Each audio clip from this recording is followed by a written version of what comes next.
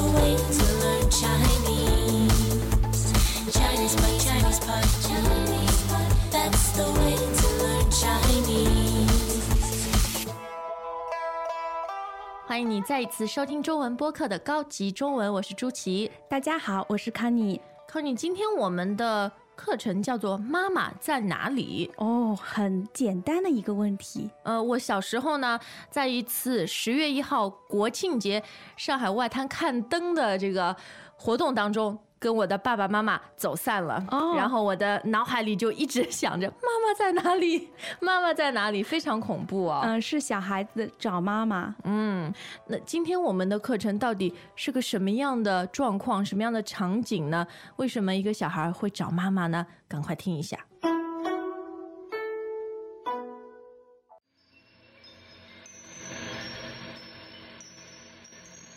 有一个3口之家，日子过得非常美满。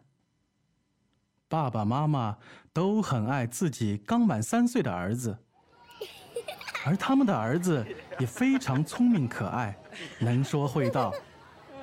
但好景不长，爸爸染上了赌博的恶习，然后又勾搭上了一个不三不四的女人。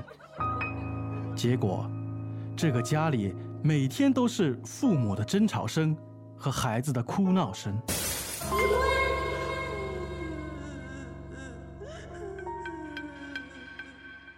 谁知没过半年，妈妈突然就失踪了。爸爸带着儿子找了好几天都没找到，后来也就放弃了。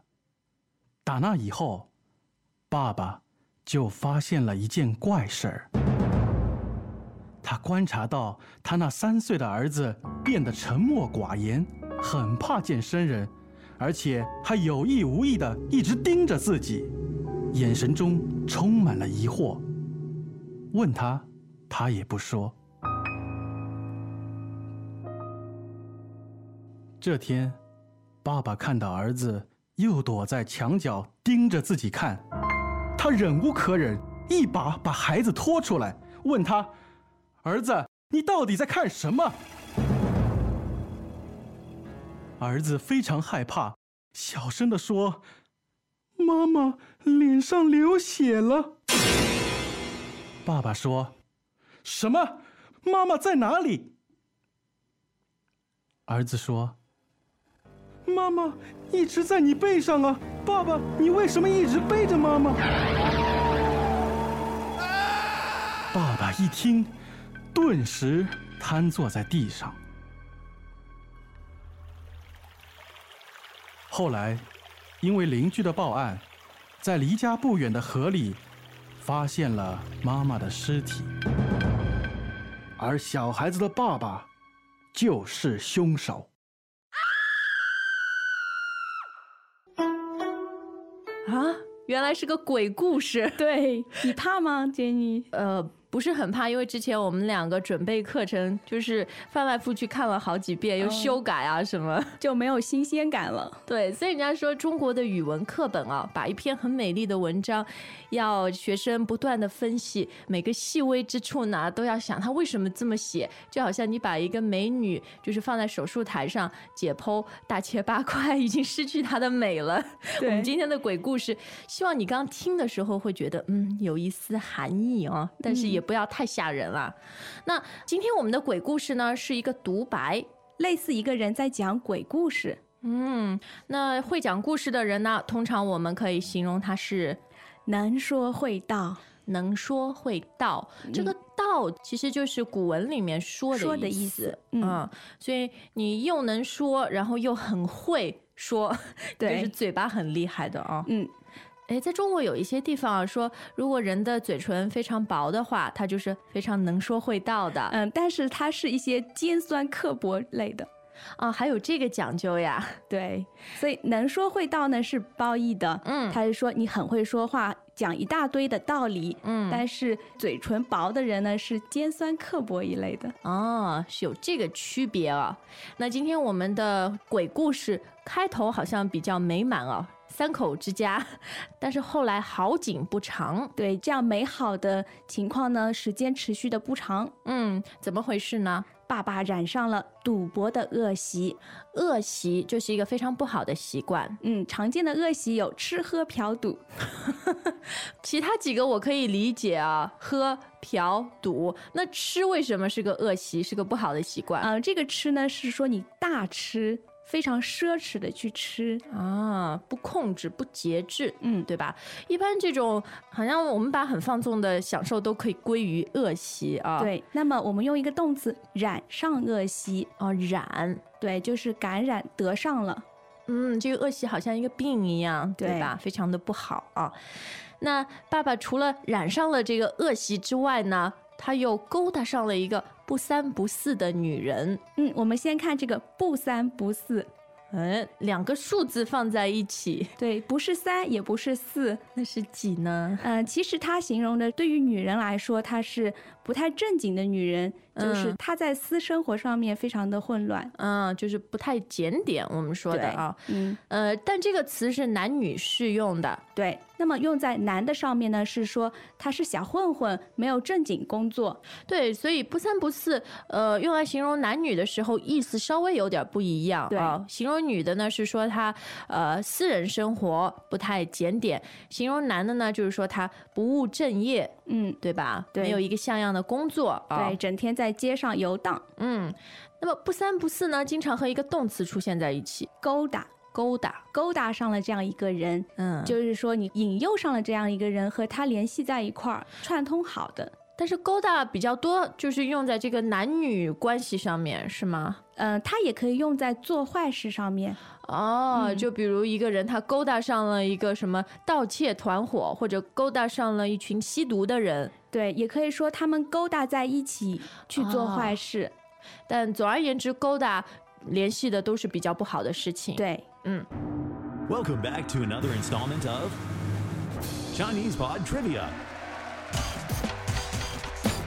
And the question for you is, for what test does ChinesePod offer preparation services for? Is it A, the polygraph, B, the colonoscopy, C, the HSK test, or D, the CAT scan? The CAT scan? Ooh, sorry, that is incorrect. The correct answer is C, the HSK test. That's right, ChinesePod will thoroughly prepare you to pass this rigorous test of proficiency in Chinese. ChinesePod.com/HSK. 好，那么发生了这样的事情以后呢，美满的家庭就破碎了啊。妈妈失踪了，然后儿子他变得怎么样？沉默寡言。从能说会道变到沉默寡言。寡的意思呢是少，那么沉默寡言呢，就是说你不太说话，人变得很沉默，非常的闷啊。对，那爸爸看到儿子这个样子啊，就实在忍受不下去了啊。我们课文里用到的一个词呢是忍无可忍。对，忍无可忍呢是说你要忍，但是没办法再忍了，不可以再忍了。那这个词是成语吗？对，它是成语，但也是日常生活中比较常用的啊。忍无可忍了。那最后这个发展有一点让人惊讶啊，说爸爸你一直背着妈妈啊，然后爸爸自己也吓坏了，他一下瘫坐在地上。瘫坐在地上呢是说你身体没有力气，很软，然后就倒在了地上这样。那坐大家都理解嘛，但是瘫就是说一下好像散架了一样。对，不是你人体所能控制的。你就自己这样倒下去了。对，那么我们经常听到瘫痪这个词。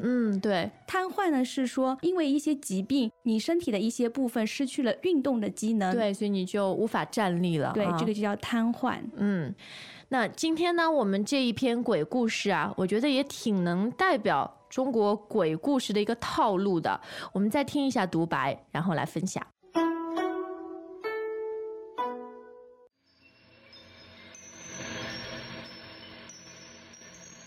有一个3口之家，日子过得非常美满。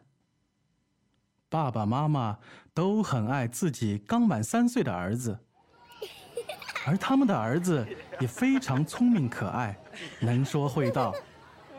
但好景不长，爸爸染上了赌博的恶习，然后又勾搭上了一个不三不四的女人。结果，这个家里每天都是父母的争吵声和孩子的哭闹声。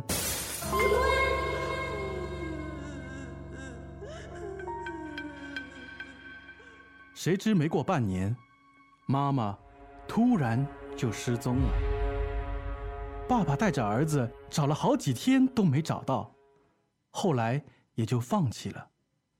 打那以后，爸爸就发现了一件怪事儿。他观察到他那3岁的儿子变得沉默寡言，很怕见生人，而且还有意无意地一直盯着自己，眼神中充满了疑惑。问他，他也不说。这天，爸爸看到儿子又躲在墙角盯着自己看，他忍无可忍，一把把孩子拖出来，问他：“儿子，你到底在看什么？”儿子非常害怕，小声地说：“妈妈脸上流血了。”爸爸说：“什么？妈妈在哪里？”儿子说：“妈妈一直在你背上啊，爸爸，你为什么一直背着妈妈？”爸爸一听，顿时瘫坐在地上。后来，因为邻居的报案，在离家不远的河里发现了妈妈的尸体，而小孩子的爸爸就是凶手。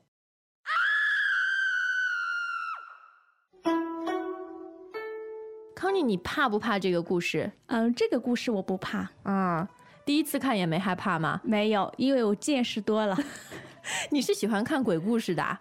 没有办法，因为我大学的时候，我们宿舍里的人很喜欢听鬼故事。他们是怎么听？互相说吗？还是上网啊？不是，我们听的是电台故事。电台会放鬼故事啊？会，一般是10点以后，就是夜深人静的时候。这个真的蛮恐怖的，因为鬼故事就是要营造出这么一种气氛啊，对，氛围要对，夜黑风高的时候，对，所以我更恐怖的鬼故事都听过了。你是见过大场面的人，对。但前面我们说到这个故事挺能反映中国传统鬼故事的一个套路，就是说中国的很多鬼啊都是冤魂，我们说的都受冤枉的。对，他心里有一些怨愤，有一些冤情还没有解决。就是像今天故事里这个妈妈，因为她是被爸爸凶杀死了，所以呢她还是一直留在人间，对吧？做鬼啊。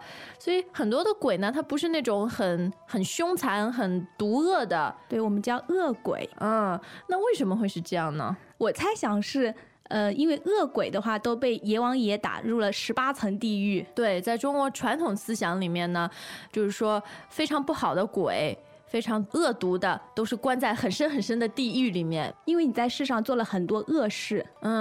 但是如果你有什么冤情，以前受过冤枉的，你呢还能留在人间，把这些事情了断掉，对，得到一个公道，对吧？对，这样你才可以安心的离开。好，今天我们的高级课文呢，也是做了一个挺不同的尝试啊，不知道你是否喜欢，都可以到 ChinesePod.com 来告诉我们。今天就到这儿，我们明天见，再见。As usual, ChinesePod provides an extensive selection of learning materials for this lesson on its website, www.chinesepod.com. You can access this lesson directly with the lesson number 0979. So just go to www.chinesepod.com/0979 and you will find a transcript, vocabulary, and much more. The link again, www.chinesepod.com/0979.